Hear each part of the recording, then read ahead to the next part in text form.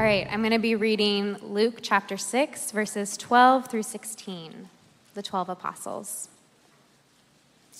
One of those days, Jesus went out to a mountainside to pray and spent the night praying to God.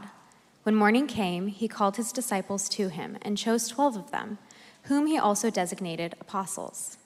Simon, whom he named Peter, his brother Andrew, James, John, Philip, Bartholomew, Matthew, Thomas, James, son of Alphaeus, Simon, who was called the Zealot, Judas, son of James, and Judas Iscariot, who became a traitor. This is the word of the Lord. Thanks be to God.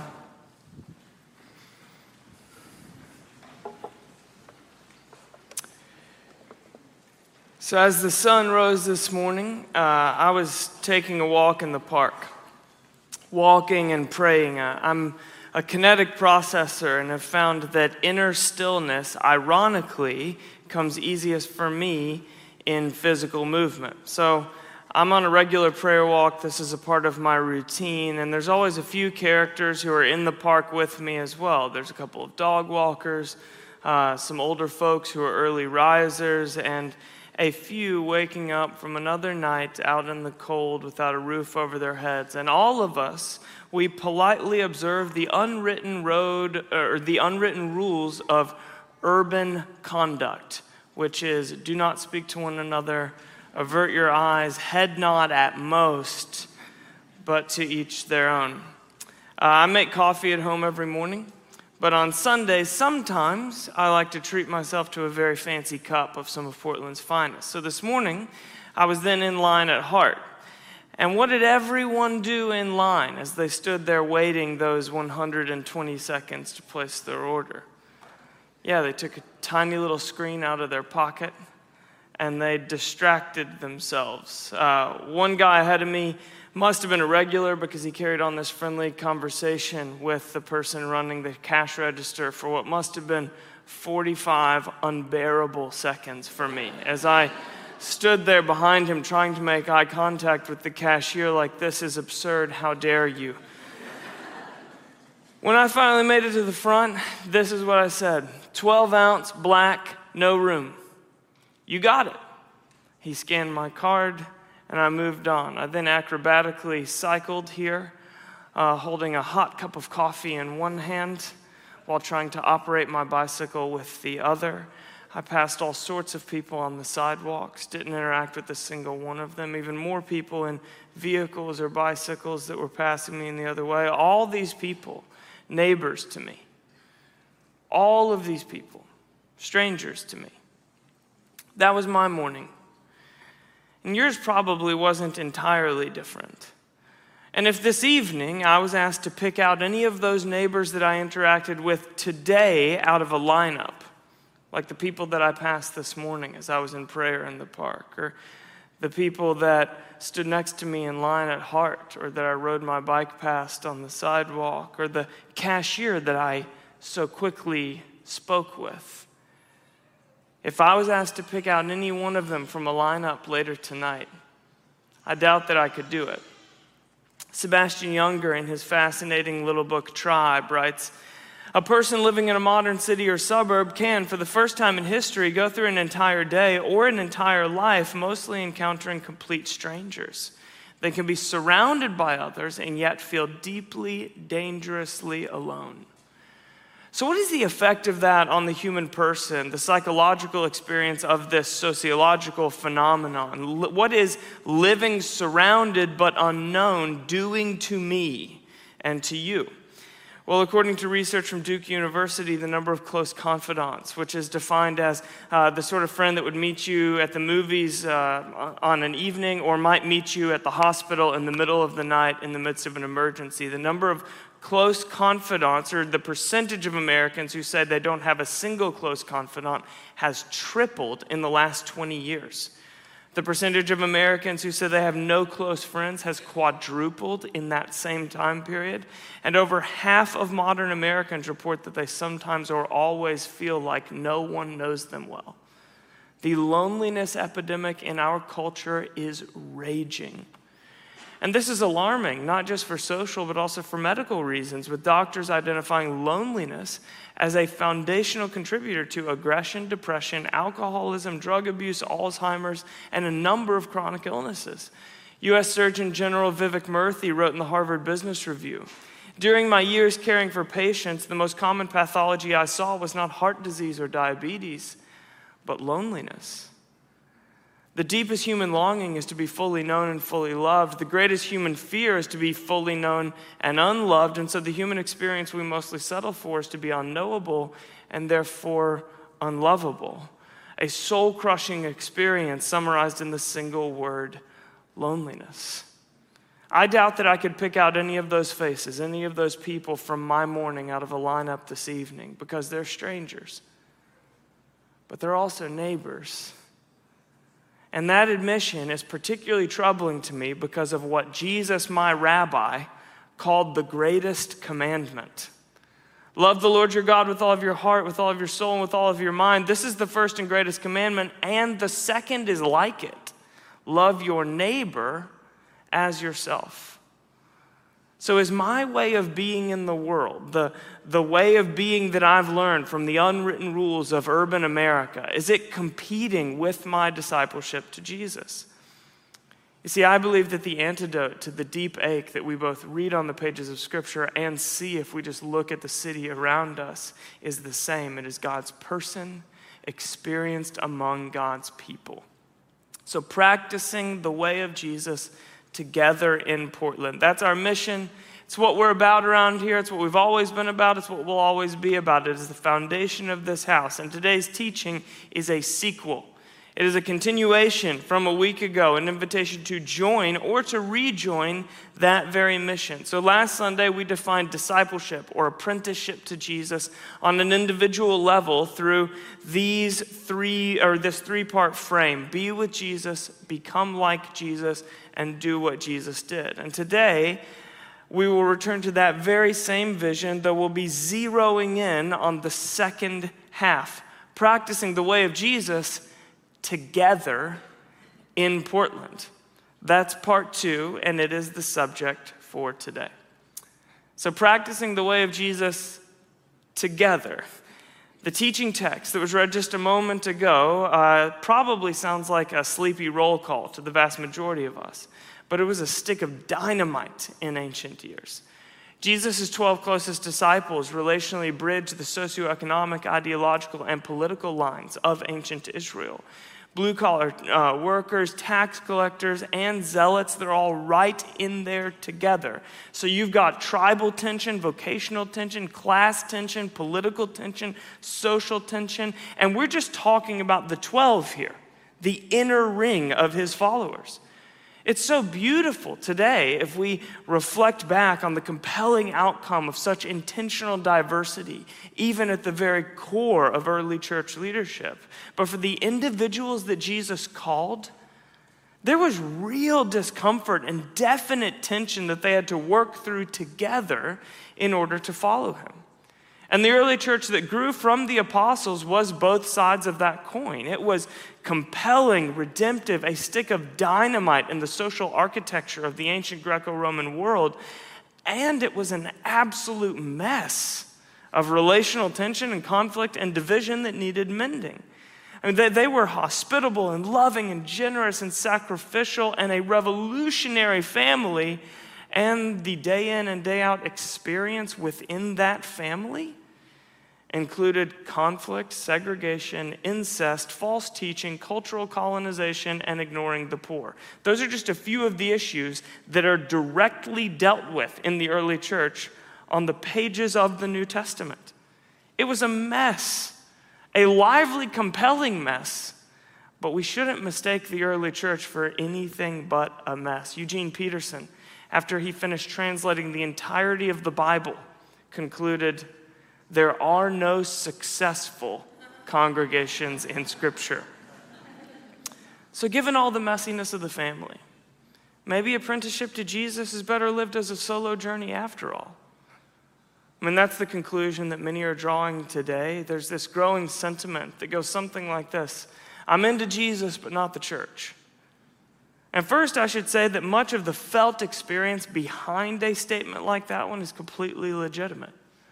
Historically and recently, some, not all, but some Christian churches have been guilty of financial corruption, racism, manipulation, abuse in every variety, and ego-driven, self-centered kingdom building. And that's tragic when we view it on a mass scale, but of course the real tragedy is the individuals that live underneath those blanket statements for whom the church has been more of a wounding family than a healing one. And if that is your story as a leader in the Christian church, I just want to say I'm so sorry.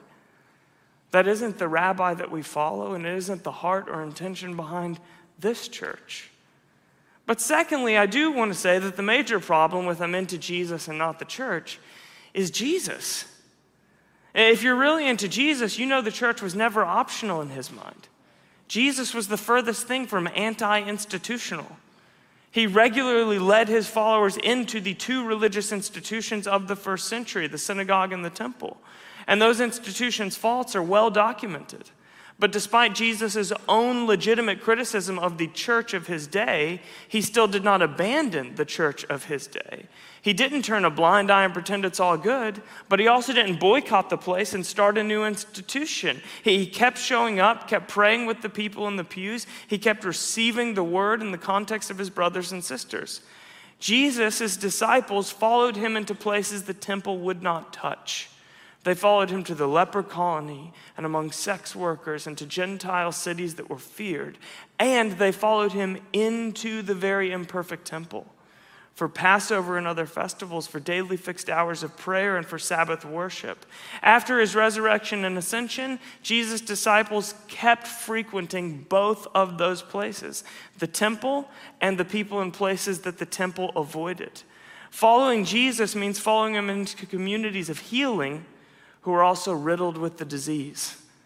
And so if you're looking for a solitary, just me, my earbuds, an Icelandic ambient playlist, and a journal version of following Jesus, you will not find it on the pages of Scripture. Biblically speaking, there is no version of following Jesus apart from the simple but profound word, together. Let me just give you the Cliff's Notes real quick. Genesis 1 presents creation with a rhythmic cadence. It's appropriate for an oral tradition. God creates, sees, and then calls it good. Creates, sees, good. Creates, sees, good. Creates, sees, good. Until, like a record scratch in the cadence, God creates, sees, not good. What is the first thing in the biblical story that is called not good? It wasn't when Adam and Eve plucked the forbidden fruit. It was before that, before sin.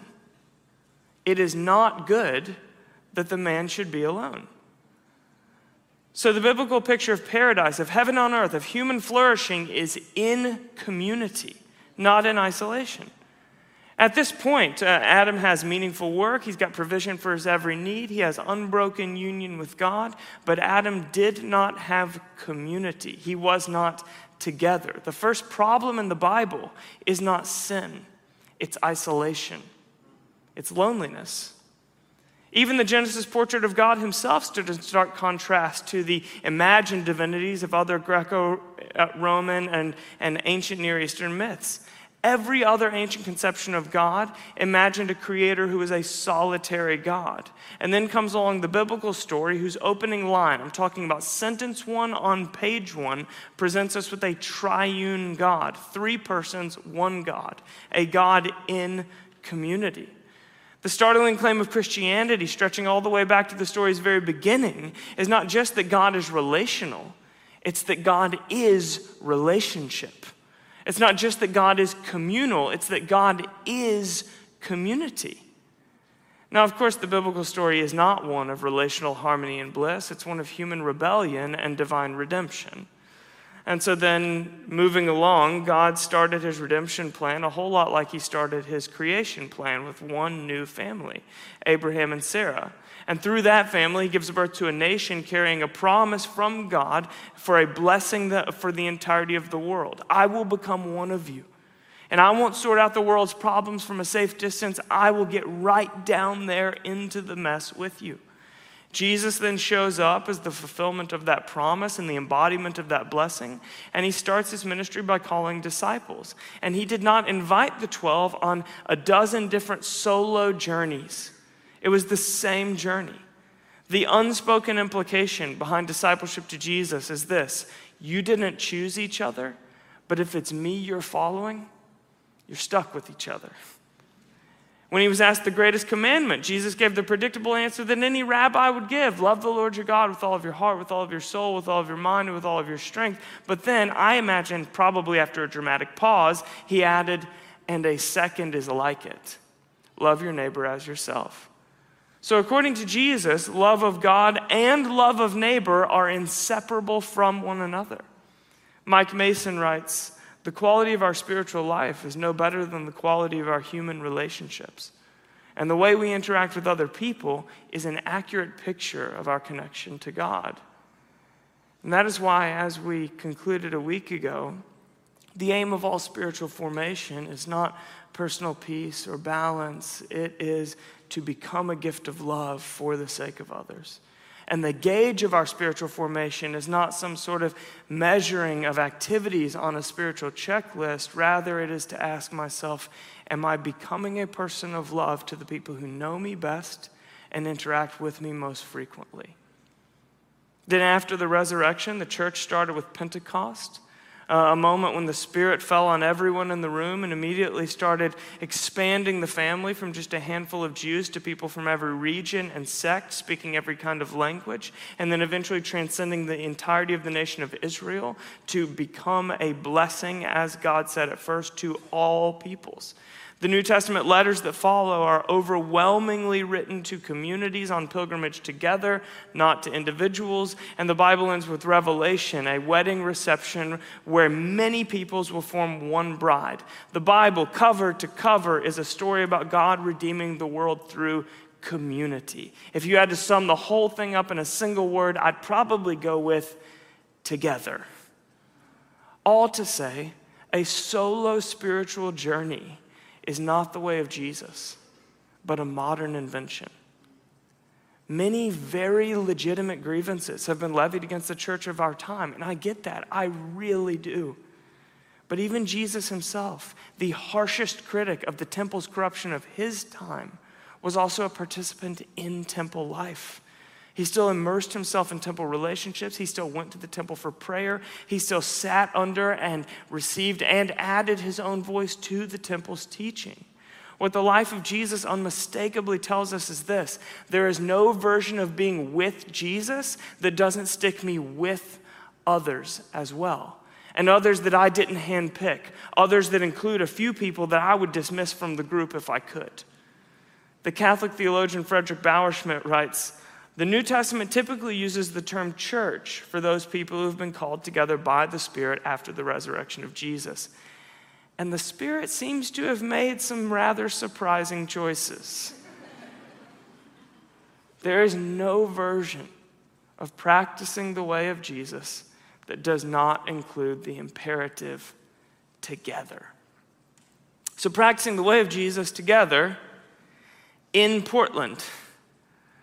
The gospel writer Mark, in particular, seems intent on identifying the incarnate God with a place, a local, ordinary community, like a place with a main street and a public school system and a square mile radius, a particular patch of dirt in the creation that he spoke into being in the first place.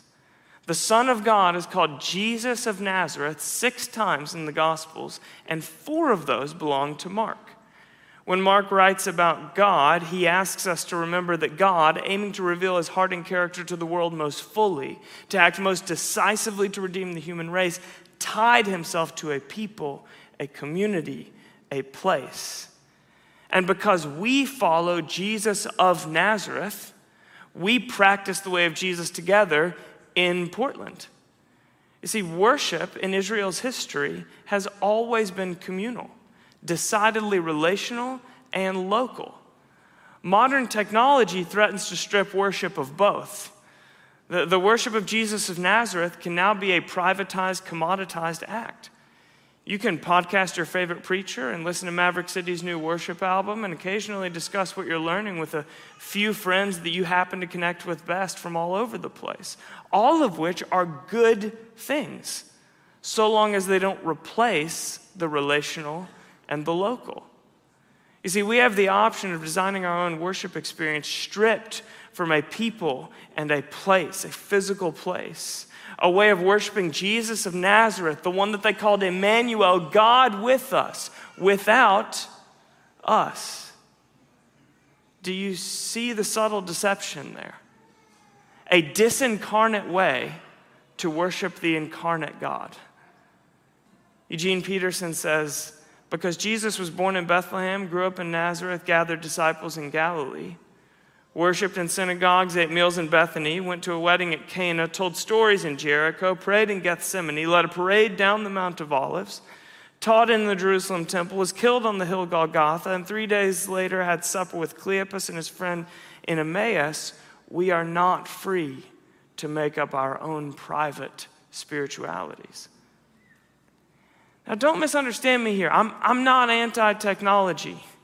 So much good has come from the availability of worship more broadly. See live streaming during the pandemic, supplemental teaching to aid your devotion to God and His people, turning the cab of your car into the Holy of Holies when you're stuck in traffic. But we must be careful to not let our technology outpace our theology, to not allow our technology to strip our worship of the local and the relational. We worship Jesus, God incarnate, but apart from gathering together bodily and locally together, we ironically worship the incarnate God in a disincarnate way. A solo spiritual journey is a modern invention, and likewise, an unlocalized spiritual journey is a modern invention. Practicing the way of Jesus together in Portland. Together is the hinge this phrase turns on. It is a defining word in both our experience and our commitment if Jesus is the rabbi that we are going after. And together is a word that simultaneously holds together joy, formation, and witness. So together is our joy. Most of us are robbed of the gift of joy simply by our struggle to embrace the actual in the present. We tend to be more optimist or pessimist and to live more in the past or the future. For instance, you might be someone who struggles to receive what God has for you through others today because you are stuck on a mistake you made yesterday or last week, or because you're already dreading something that is coming tomorrow. And either way, that's robbing you of joy, which is always a gift given in the actual and at the present moment. I happen to be a dreamer and an idealist who is always on to the next thing. So I'm a future-oriented optimist, meaning the thief of my joy is that I am forever planning how awesome the next thing could be. I'm daydreaming currently about that perfect fall Saturday at the pumpkin patch with my family, when my kids are cooperatively frolicking in the corn maze, and Kirsten and I are laughing and talking together as the sun kisses our face and there's a crisp cool in the air, and little Amos is just hand-feeding me bits of a pumpkin spice muffin. And the trouble with that daydream is that when the actual day comes around that we go to the pumpkin patch, it'll inevitably be a disappointment, right? It's going to be gray and drizzling. Hank's going to be too cool for the whole experience, even though he's only 7. Amos is going to be screaming at me from point blank range for a reason that I cannot get to the bottom of, no matter how many things I try. Simon's going to be crying because he was convinced we were going berry picking and there's no berries and he can't get his mind around the seasonal concept. And Kirsten's going to be too emotionally exhausted from doing this all week to really talk and laugh with me. But the people that I'm together with, they are the gift. right? Being present with these people in the actual moments. It's both the joy of my life and the fight of my life. The enemy of the evening that I will have tonight with my family when I get home is my daydream about the evening I will have with my family tonight when I get home. The ideal robs us of the gift of the actual. And so I wrote a prayer a couple of months ago. It's a prayer to get in touch with the actual, to receive the gift of joy in the present. It is a sober-minded prayer aimed at grounding my feet in the present moment and at receiving joy. And I read this prayer in the evening when I'm leaving work and I'm heading home. And it goes like this. The house will not be perfect. There will be something about the food not to your preference. Your children's behavior, the volume of their voices, and their moods will all not be ideal. They are children. Bless them to be childlike. Offer them presents rather than demand perfection. Your wife's affection will not belong solely to you. She, like you, has had an unpredictable day filled with interruptions. She, like you, needs rest and companionship. Mellowness of spirit and a forgiving heart are aspects of discipleship to Jesus. Offer her these gifts. You will ache to return to this evening in old age. Be completely there tonight while you have the chance. Amen. You see, this joy principle, it applies equally to the evening I'll spend with my family tonight and your experience in the church today. To experience joy today in the new family of Jesus, you have to be here in the actual and the present. To experience the gift of joy in the new family of Jesus midweek this week when you gather around the table with your community, you have to receive that gift from him in the actual and in the present. Dietrich Bonhoeffer famously wrote, "Those who love their dream of the Christian community more than they love the Christian community itself will become destroyers of the Christian community, even though their personal intentions may be ever so honest, earnest, and sacrificial." In short, what he's saying is the church we want very quickly becomes the enemy of the church that we actually have. And until we can love one another as we are, messy and incomplete, underwhelming and apathetic, well-intentioned but flaky, we cannot become who God has made us to be. Until I can love you without demanding that you change or grow or mature in some way that I want you to, and you can love me in the same way, we are dead in the water. See, we often retell stories of extraordinary impact and the high points of church history, and sometimes God really does use ordinary people to do extraordinary things. But more often, seemingly, his subtle but preferred method of redeeming the world is to use ordinary people to do ordinary things with extraordinary love. Loving the actual community just as she is, that is the dream. And there lies your joy. So together is our joy, and together is our formation. When it comes to church today, as we've already acknowledged, we have options, right? If you don't particularly enjoy this church, there's plenty of others waiting for you next Sunday. We have options, and the earliest believers didn't. And there's a whole lot of good about those options, but alongside the good, there's equally threats that would stunt our spiritual formation, even while they appeal to our preferences and tastes. It was about the 5th century when the way of Jesus had spread so broadly that options became the norm for many of his followers. And at that time, St. Benedict authored the Benedictine rule, which is still used today in abbeys and monasteries all over the world. Even just within an hour's drive from here, there is a Benedictine abbey. Now, distinct from other monastic writings, Benedict's rule includes the vow of stability, which is a vow that was taken to the monks and that called them to root their lives in a particular place among a just one small community over the long haul.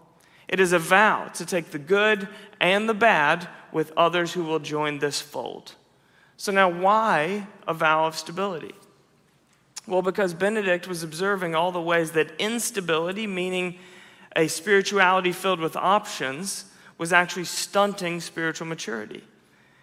In his rule, he writes of a group of monks named gyrovagues, which is a combination of two Latin words, gyro meaning circle and vagues meaning wander. Gyrovagues were those who were wandering in circles, people who are deeply committed to Jesus, but who find themselves bouncing from community to community.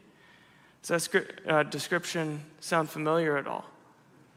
Bouncing from one community to the next, never able to really root themselves in a home over a long haul. Spending 6 months or a year in this church or that church, and then moving on only to start that cycle over again. Making a friend or two, but never really belonging to a people that I didn't hand select and filter. And his point stands today. Apart from a local, rooted, ordinary, frequently disappointing, often underwhelming, and in the end familial context, we stunt our own spiritual growth. The vow of stability, and this is so important, is not a critique of options. It is a pathway to maturity. Because fruit requires deep roots. The fruit of the Spirit is not grown in us abstractly, but rooted among a people and in a place. Right? We grow in patience by bearing with difficult people when getting away from them would be a whole lot easier. We grow in goodness in relationships to those who treat us badly when we don't immediately write them off. We learn to love by proximity to enemies, by people who are something less than loving to us. And self-control grows in the very soil where we're tempted toward outbursts of gossip or anger. The bishop and theologian Rowan Williams says, if you leave a church community too quickly, you will find leaving becomes a habit. Sooner or later, you have to confront the challenge of being pledged to uncomfortable reality and of how to cope with the inner restlessness which constantly suggests what look like simpler solutions, avoiding the difficult route of changing yourself. You see, spiritual maturity is relational. The way of Jesus essentially involves community because without community, there is no way for us to grow to become more like Jesus. Without the church, and I'm not talking about the flavor of the month new preacher or your favorite community that sparks up until it lets you down inevitably. Without the people named the church, we cannot be with Jesus, become like Jesus, and do what Jesus did. In the words of Henry Nouwen, the church will never cease to get in the way of Jesus, but the church will never cease to be the way of Jesus. Now look, as a necessary caveat here, I need you to hear me say as clearly as I can that I realize that there are times for change. There are good reasons for change. And there are times where changes come and choose us rather than us choosing them. I'm simply trying to point out that there's equally caution in wandering in circles when it comes to community. The fruit of the Spirit is grown in community, so stay and ask God to grow up in you both joy and maturity through the discomfort of staying. And then finally, together is our witness. Sometime around the year AD 50, a handful of people gathered around the table of a man named Gaius in the Greco-Roman city of Corinth. In the radically individualized modern world, we typically get to know someone by asking them, "What do you do?" But in the more communal ancient world, they didn't ask what, but who. A question aimed not at someone's vocation, but at their relation. Who do you know? Who are you associated with? Who was the determining factor in someone's status, worth, or access back then, the same way that what tends to be now. The early church was persecuted because of the way that they subverted this social order within the Roman world. For instance, approximately 20% of the Roman Empire were enslaved peoples. Women were given little or no rights apart from a husband. And then there's this little community growing around Gaius' dining room table that takes in the enslaved and the widow and starts calling them brother and sister with no import of the social order of the world outside. It was bewildering and laughable until the community grew and grew, so much so that it became threatening enough to combat. And it was around that time that Peter wrote, "Live such good lives among the pagans that though they accuse you of doing wrong, they may see your good deeds and glorify God on the day he visits us. Now, the English word good in this passage is the Greek kalos, which can equally be translated beautiful, lovely, or shapely. Live a radiant life, and do not hide the beauty of your shared life together away in secret or in safety, but live radiantly right in the thick of the lonely world. This English word witness literally means to see or experience something important for others to know about. It is to put on display the radiant way of living. The Oxford theologian Michael Green, in his study of the church's first 30 years, argues that 80% of early church evangelism did not come from a formal church outreach or some sort of formal pastoral address, but rather was simply the peculiar and radiant communal life of the gathered church in the Roman world.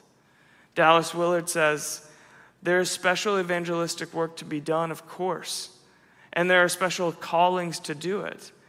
But if those in the churches really are enjoying the fullness of life, evangelism will be unstoppable and largely automatic.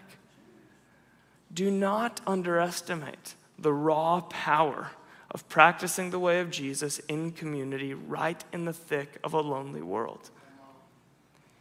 In fairness, though, there is a death required to this beautiful way to live. Because the Greek witness is martys, from which we get the English martyr. Because in the ancient world, to put this peculiarly beautiful, socially threatening way of life on public display was synonymous with martyrdom. Today, a literal death is thankfully no longer the cost, but witness does still require a dying to myself, a death to my ego or reputation or persona, death to public opinion or career ambitions or lesser loves. These are the kind of deaths that we must die in order to live radiantly, to become his witnesses.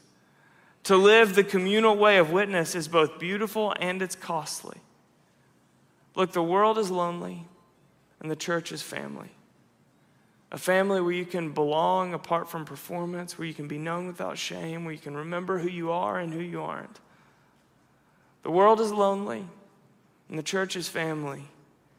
So maybe we be the kind of family that cares for one another in a way that speaks a better word to the every man for himself loneliness outside our doors.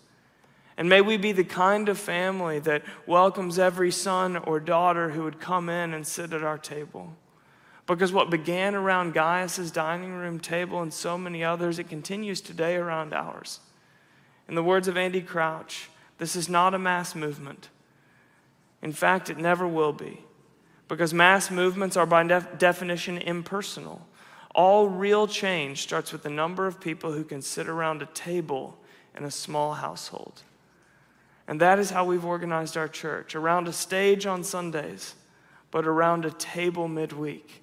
And both are imperative expressions if we are to know fully what it means to practice the way of Jesus together in Portland.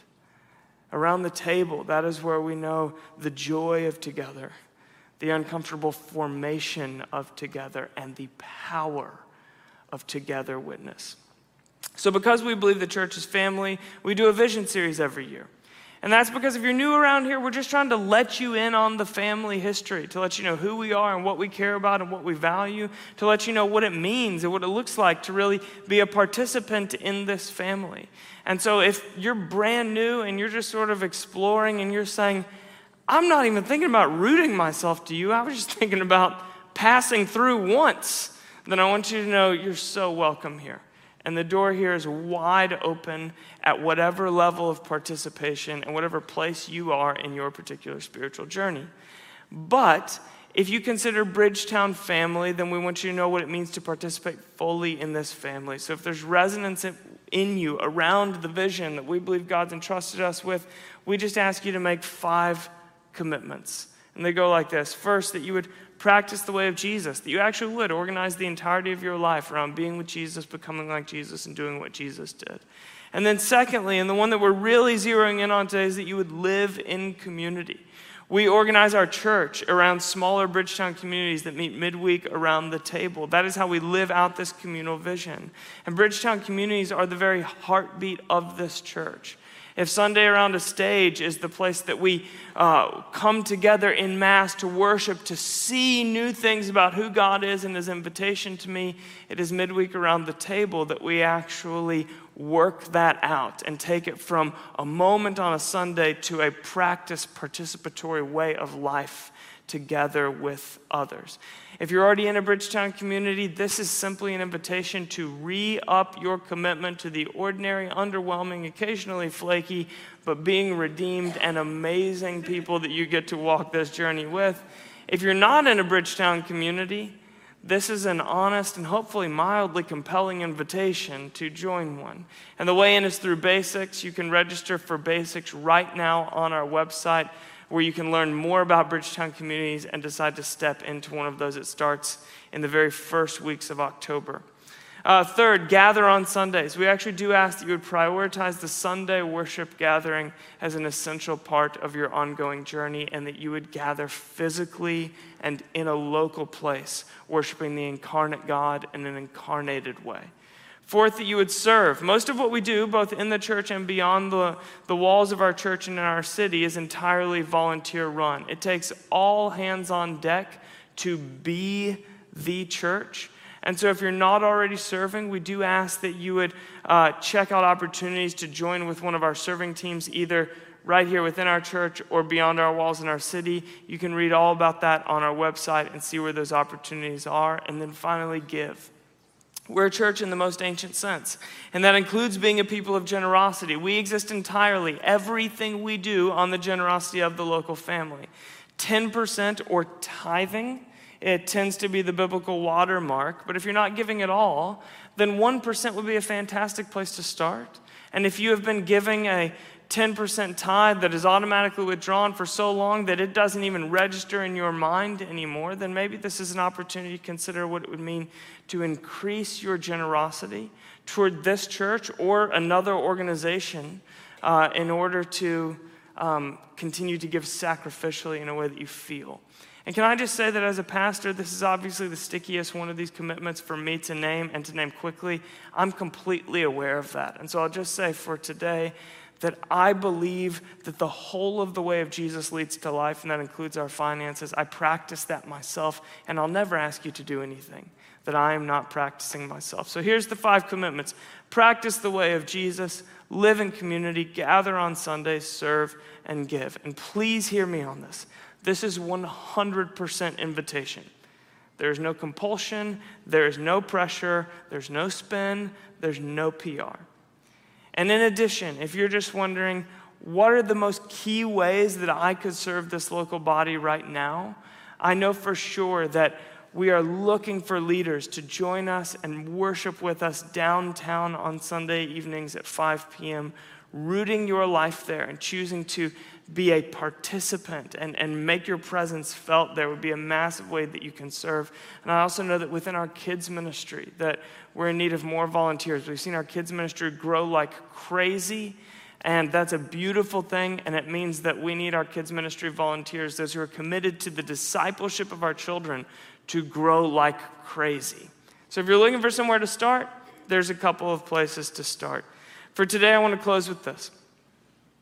On the final night of his life, just before falling on his knees in agony in Gethsemane, where he was arrested and then eventually crucified, Jesus prayed loud enough for anyone around to hear, "I've given them the glory that you gave me, that they may be one as we are one, I and them and you and me, so that they may be brought to complete unity. Then the world will know that you sent me and have loved them even as you have loved me."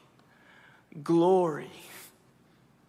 That's what Jesus says he gave us, praying to the Father on the last night of his life. He says, "I've given them glory." It's the very same word that Moses used for his longing to see God face to face. Now show me your glory. It's the same word that John used when he opened his gospel with the astounding claim, "The Word became flesh and made his dwelling among us. We've seen his glory, The glory of the one and only Son who came from the Father, full of grace and truth. And it's the word Jesus prayed. And it's what it looks like when his people practice his way together. I've given them the glory that you gave me. Our third son, Amos, he was born with a severe heart condition. As I understand it, among the most severe that an infant can be diagnosed with in the womb and potentially have a chance of surviving after birth. And so his life was hanging in the balance. Multiple open heart surgeries, followed by at least 30 days on life support in the intensive care unit right after birth, if it all went perfectly. And the doctors responsibly prepped us that nothing here was guaranteed. There's so much that we know, but there's even more that we don't know. There's plenty of life-altering side effects that could become a part of his story, even if he survives the surgeries. And so while they got him all prepped to be cut open and have his tiny little 5-day-old rib cage pulled apart, Kirsten and I were sitting next to him in this hospital room as she wept and I prayed psalms over him before they wheeled his body away. And then they took him, and it'd be 5 hours at least before we knew anything.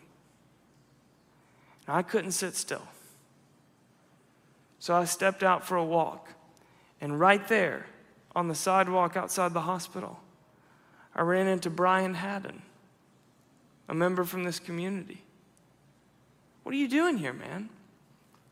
Oh, well, I knew today was the big day, so I'm walking 7 circles around the hospital praying like Jericho. And suddenly, I knew that I was not alone. Brian, a living picture of the God who is with me in green pastures and quiet waters, and the God who is with me through the valley of the shadow of death. And Amos made it. He is healthy and happy and distracting half the room during worship earlier this morning. And grateful is far too small a word for how I feel about that, because not everyone does.